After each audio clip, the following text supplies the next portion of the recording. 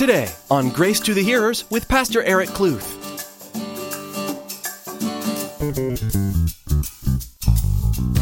Jesus said this in Matthew 6:33, "But seek first the kingdom of God and his righteousness, and all these things shall be added unto you."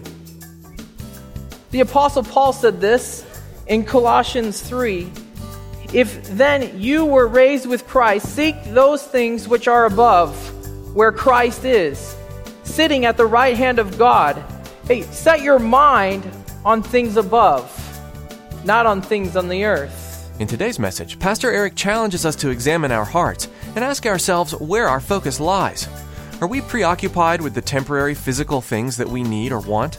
Or is our focus on eternal things? As we seek God in the spiritual, we'll learn that we can trust Him to provide for our physical needs as well. Well, let's join Pastor Eric for part 1 of his message, Where is Your Focus? John 6, we'll be in verse 22 today through 40. And as we've been looking at John chapter 6, we've been seeing Jesus doing some mighty things, starting out with the feeding of the 5,000, then walking on the Sea of Galilee, delivering the disciples from a time of a storm.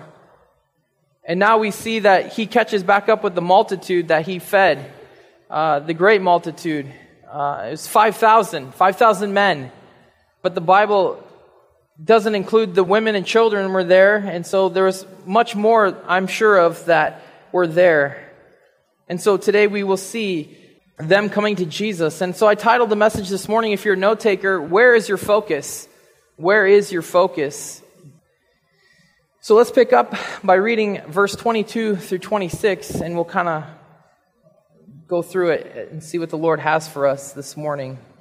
"On the following day, when the people who were standing on the other side of the sea saw that there was no other boat there, except that one which His disciples had entered, and that Jesus had not entered the boat with His disciples, but His disciples had gone away alone. However, other boats came from Tiberias, near the place where they ate bread after the Lord had given thanks. When the people therefore saw that Jesus was not there, nor His disciples, they also got into the boats and came to Capernaum, seeking Jesus. And when they found Him on the other side of the sea, they said to Him, 'Rabbi, when did you come here?' And Jesus answered them and said, 'Most assuredly I say to you, you seek me not because you saw the signs, but because you ate of the loaves and were filled.' So yes, Jesus and His disciples are not on the other side of the Galilee. They are in Capernaum. 8 miles across the sea. That's where they are at. And so the next day we see that the multitude of people came seeking after Jesus. They came looking for Him. I mean, because He just has done a great mighty work, right? Taking 5 loaves of barley bread and 2 small fish and giving thanks to God, and then He multiplied it so that they could eat. Not only could they eat, but they could be filled, stuffed, right? And so the people came seeking Jesus once again. But to their surprise, Jesus was not there anymore. And so what did they do? We see in our text that they found other boats and came across the sea. They traveled 8 miles across the sea to find Jesus. Pretty amazing. Traveling, I mean, some of us travel from a far distance to come to the church, right? But could you imagine traveling over a sea every morning to see Jesus? Man, it'd be insane. Would you do it? I would wonder how long it would take to go around the land. No, I'm just kidding. So Jesus responds to the people after they said to Him, "Rabbi, when did you come here?" I mean, because they were thinking, when did He leave? Well, we know that He left during the 4th watch of the night between the times of 3 a.m. and 6 a.m. And so they didn't know because they were obviously probably sleeping at that time. And so they asked Him, "When did you get here?" But Jesus didn't really answer that question, did He? No, He didn't. Verse 26, Jesus answered them and said, "Most assuredly I say to you, you seek me not because you saw the signs, but because you ate of the loaves and were filled." Jesus responds by saying, "You seek me not because of what I had done in a sense of revealing my kingship to you, but you seek me because your bellies were full. That's why you're coming after me, is because you're full on food. The people did not seek Jesus because of the sign that he performed. They sought him because of a physical fulfillment that he gave them. Well, what was the sign? I mean, really, what was the sign that Jesus performed for the people? What did he do? Jesus fulfilled the word of God to the people, to the multitude. See, Jesus was moved with compassion for these people. Do you remember? I mean, it was a time when the people came to him. He had been healing their sick, those who were diseased. But him and his disciples, they went across the sea so that they could be alone together and to spend some time in prayer.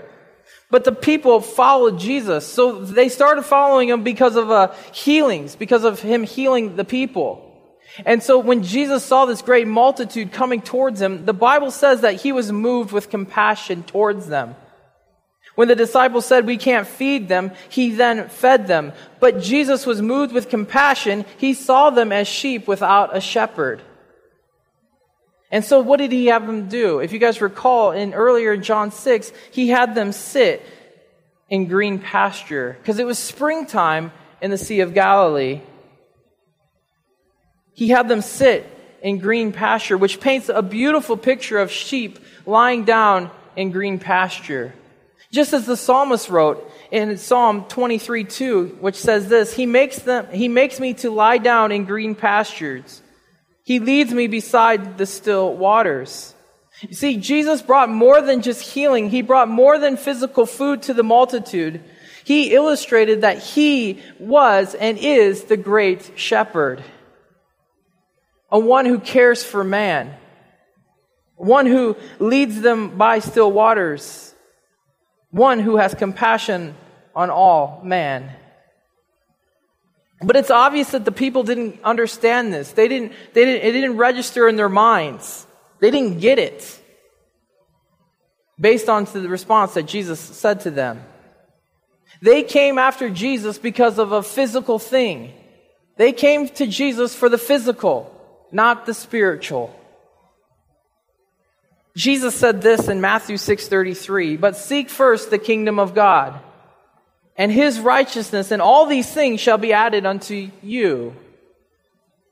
The Apostle Paul said this in Colossians 3, if then you were raised with Christ, seek those things which are above, where Christ is, sitting at the right hand of God.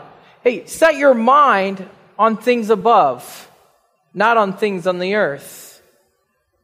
Paul also said to the church in Corinth, while we do not look at the things which are seen, but at the things which are not seen.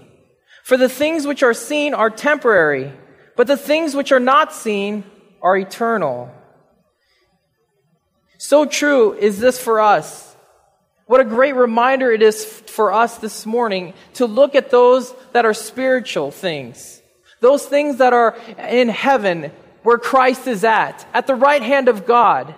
But many of us can get so focused, including myself, so focused on the physical things around us. The things that we see, because that's the easy thing to do, to focus on, because that's what you see. But yet, we're reminded in God's Word this morning is to seek the things that are in heaven, seeking first the kingdom of God. Because the things that we see are temporary. But the things that we do not see, those things are eternal. These verses would imply that we should seek first the kingdom of God. Our focus ought to be on the spiritual versus the physical. It sounds so easy, doesn't it? It sounds so easy to say, focus on the things of above. But if you're like me, the things of this world come flooding in constantly. And it's hard to get your mind off of those things. In a sense, they flood. It's like a flood. Have you guys ever been around raging waters that are above the river banks?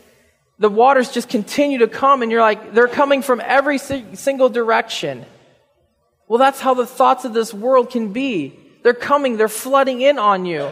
And it's like they're overcoming you. And it's like, how do I think of things of above when all I see is all these different things of the world coming into my life? Stresses at job, stresses with kids, raising kids, dealing with people, issues going on with somebody, something's happening, something always is happening. And these are things that are, maybe they're physical ailments, things that you just dwell on, you think on, and it takes your mind power on these things. How in the world do you think of things of above? Honestly, I think it takes discipline. It takes a desire and reminding yourself who you love. You love Jesus Christ. But the things that you think of, the things that are around you, the physical things, in a sense, you're thinking of the things that are dealing with yourself, and so therefore there's pride that is involved. Focusing on the things that concern you constantly. But the thing is that God has told us to give Him all things. That's so easy in saying that, but it's hard to do that. To give Him all things. To just say, I surrender. And we read it in Psalm this morning, the Psalm 47. God is on the throne. Meaning that He is king over all things. He has control over all things, everything. And as a person who believes in Jesus and believes in God, then why we ought to give back to Him those things that are our concerns. It's easy to seek the physical things. It's easy to set your mind on the things of the earth. It's easy to look at the things that are seen. But God wants us to focus on the spiritual. Romans 8 says this, "For to be carnally minded is death, but to be spiritually minded is life and peace." Now I would agree with this verse.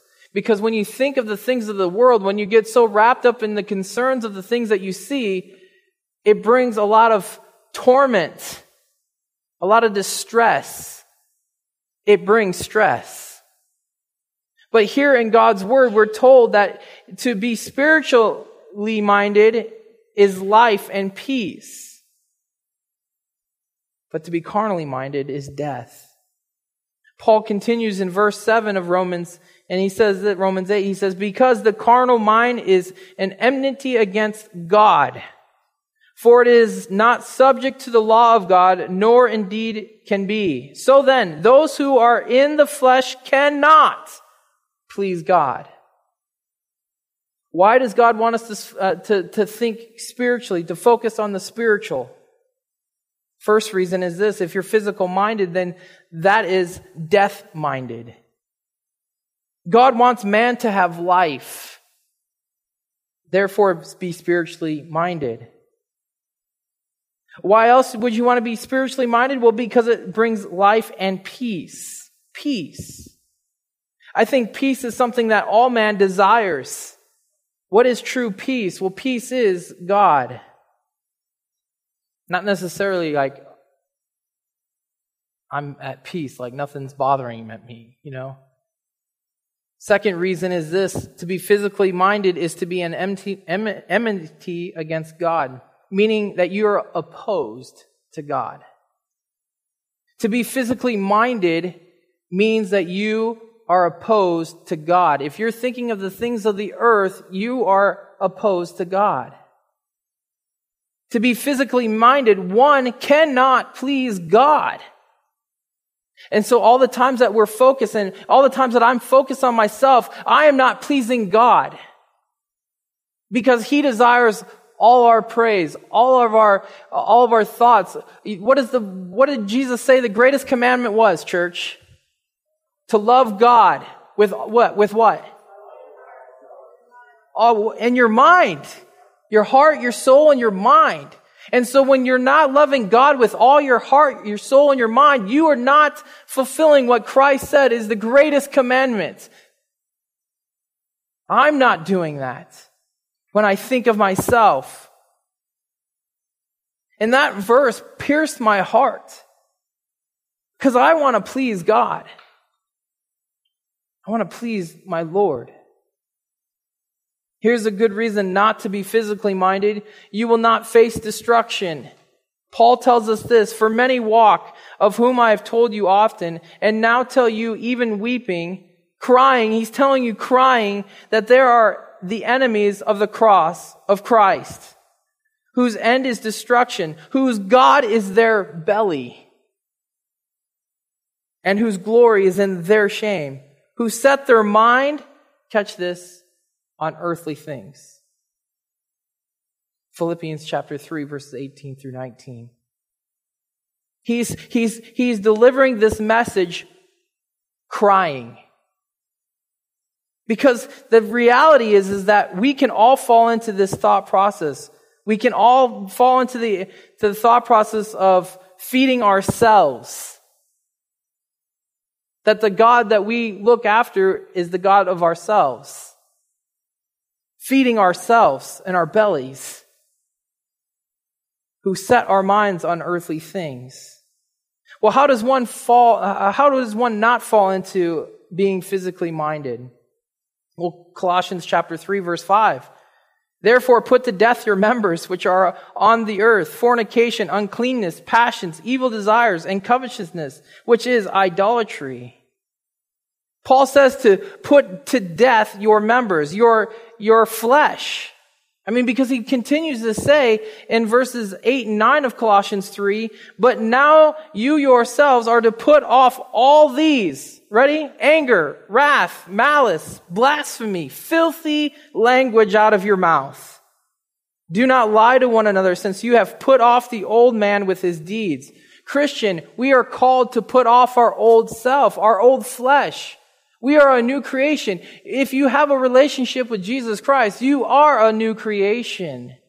Therefore, put away the old. The old man would look to the things of the earth. But the new man is called to look to the things up above and seeking first the kingdom of God. And to those who don't have a relationship with Christ, what an incentive, because continuing to live for the world and live for yourself is death. But to live for Jesus Christ brings life and peace through him. The Apostle Paul, imagine this, struggled with this, putting off the old man. The Apostle Paul, can you believe that? The mighty Apostle Paul. He said this in Romans 7. So if you think that, oh man, I'm in a different island. I'm in the land of misfits because it's so hard to put off the flesh. You're not alone. The Apostle Paul said this in Romans 7. For we know, if you want to turn with me, you can. Romans 7, beginning in verse 14. Romans 7, verse 14. For we know that the law is spiritual, but I am carnal, sold under sin. For what I am doing, I do not understand. For what I will to do, that I do not practice. But what I hate, that I do. Who can relate already in verse 14? If then I do what I will not to do, I agree with the law that it is good. But now it is no longer I who do it, but sin that dwells in me. For I know that in me, that is, in my flesh, nothing good dwells.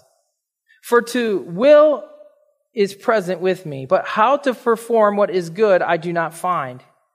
For the good that I will to do, I do not do. But the evil I will not to do, that I practice. Now if I do what I will not to do, it is no longer I who do it, but sin that dwells in me. I find then a law that evil is present within me, the one who wills to do good. For I delight in the law of God according to the inward man. But I see another law in my members, warring against the law of my mind, and bringing me into captivity to the law of sin which is in my members. O wretched man that I am! Who will deliver me from this body of death? Here it is, you guys. I thank God through Jesus Christ our Lord. So then, when with the mind I myself serve the law of God, but with the flesh the law of sin. Man, if Paul couldn't describe it any better than that, right? He couldn't. It's because the Holy Spirit spoke through Paul. God understands that we struggle. I mean, He's got to understand. He's all-knowing. And here, the Apostle Paul is saying, the things that I want to do, I want to live a righteous life. I want to think of things of above, but I can't do those things. I do this sin. That's what I do. And so there's a war going on inside of you. You're not alone with this war. This is very encouraging to me because I look at Paul and I'm thinking, this guy pretty much wrote the whole New Testament in a sense, right? But yet he is saying, he is crying out in a sense, saying, I will not to do these things, but I do them. Who can save a wretched man that I am? The humility in Paul. But he says, though, I thank God through Jesus Christ our Lord. Jesus Christ can save you. He is the man. He is the one who makes it happen. He is the one who gives you the ability to be spiritually minded.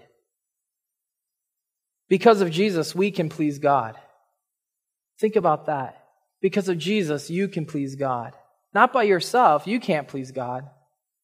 But through Jesus Christ, you can. So the concluding thought at this first couple verses, as Jesus was saying, the people are focusing on the physical. I would agree with what Jesus said in Matthew chapter 6, verses 19 through 21, when he says, do not lay up for yourselves treasures on earth, where moth and rust destroy and where thieves break in and steal. But lay up for yourselves treasures in heaven, where neither moth nor rust destroys, and where thieves do not break in and steal. For where your treasure is, there your heart will be also. Instead of thinking and building this kingdom around us that we see physically, let's remember where we should be focusing and building the kingdom of God. Because that's where your treasure is where your heart is at. So moving forward, as Jesus then asks them, or he responds back to them, we will see that he declares himself the bread of heaven. A huge statement by Jesus, as we will see in verses 27 through 40. Jesus continued to say, he says, do not labor for the food which perishes, but for the food which endures to everlasting life, which the Son of Man will give you, because God the Father has set his seal on him. Then they said to him, what shall we do that we may work the works of God? Jesus answered and said to them, this is the work of God, that you believe in him whom he sent. Therefore they said to him, what sign will you perform then, that we may see it and believe you? What work will you do? Our fathers ate the manna in the desert, as it is written, he gave them bread from heaven to eat. Then Jesus said to them, most assuredly I say to you, Moses did not give you the bread from heaven, but my Father gives you the true bread from heaven. For the bread of God is he who comes down from heaven and gives life to the world. That's all the time we have for today on Grace to the Hearers. Thank you for joining us for our verse-by-verse study through the book of John. Pastor Eric Kluth will continue this series on the next edition of Grace to the Hearers. But right now, we'd like to offer you a CD copy of today's message free of charge. Just send us an email at info@gracetothehearers.com.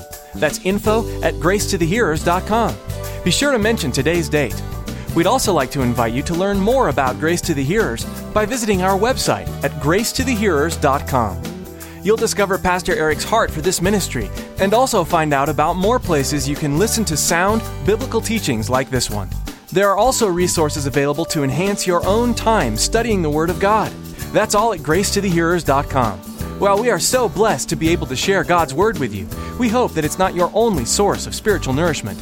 The Bible reminds us frequently of the importance of a church community, and we also encourage you to find a church family to support you in your walk with Jesus. If you happen to be in the Coolidge area, we'd love to have you join us at Calvary Chapel Coolidge. We meet every Sunday at 10 a.m., and you'll find our location information and directions at our website, gracetothehearers.com. We do hope you've been blessed by Pastor Eric's message today from the book of John. Join us again as we continue to look deeper into the Word, right here on Grace to the Hearers.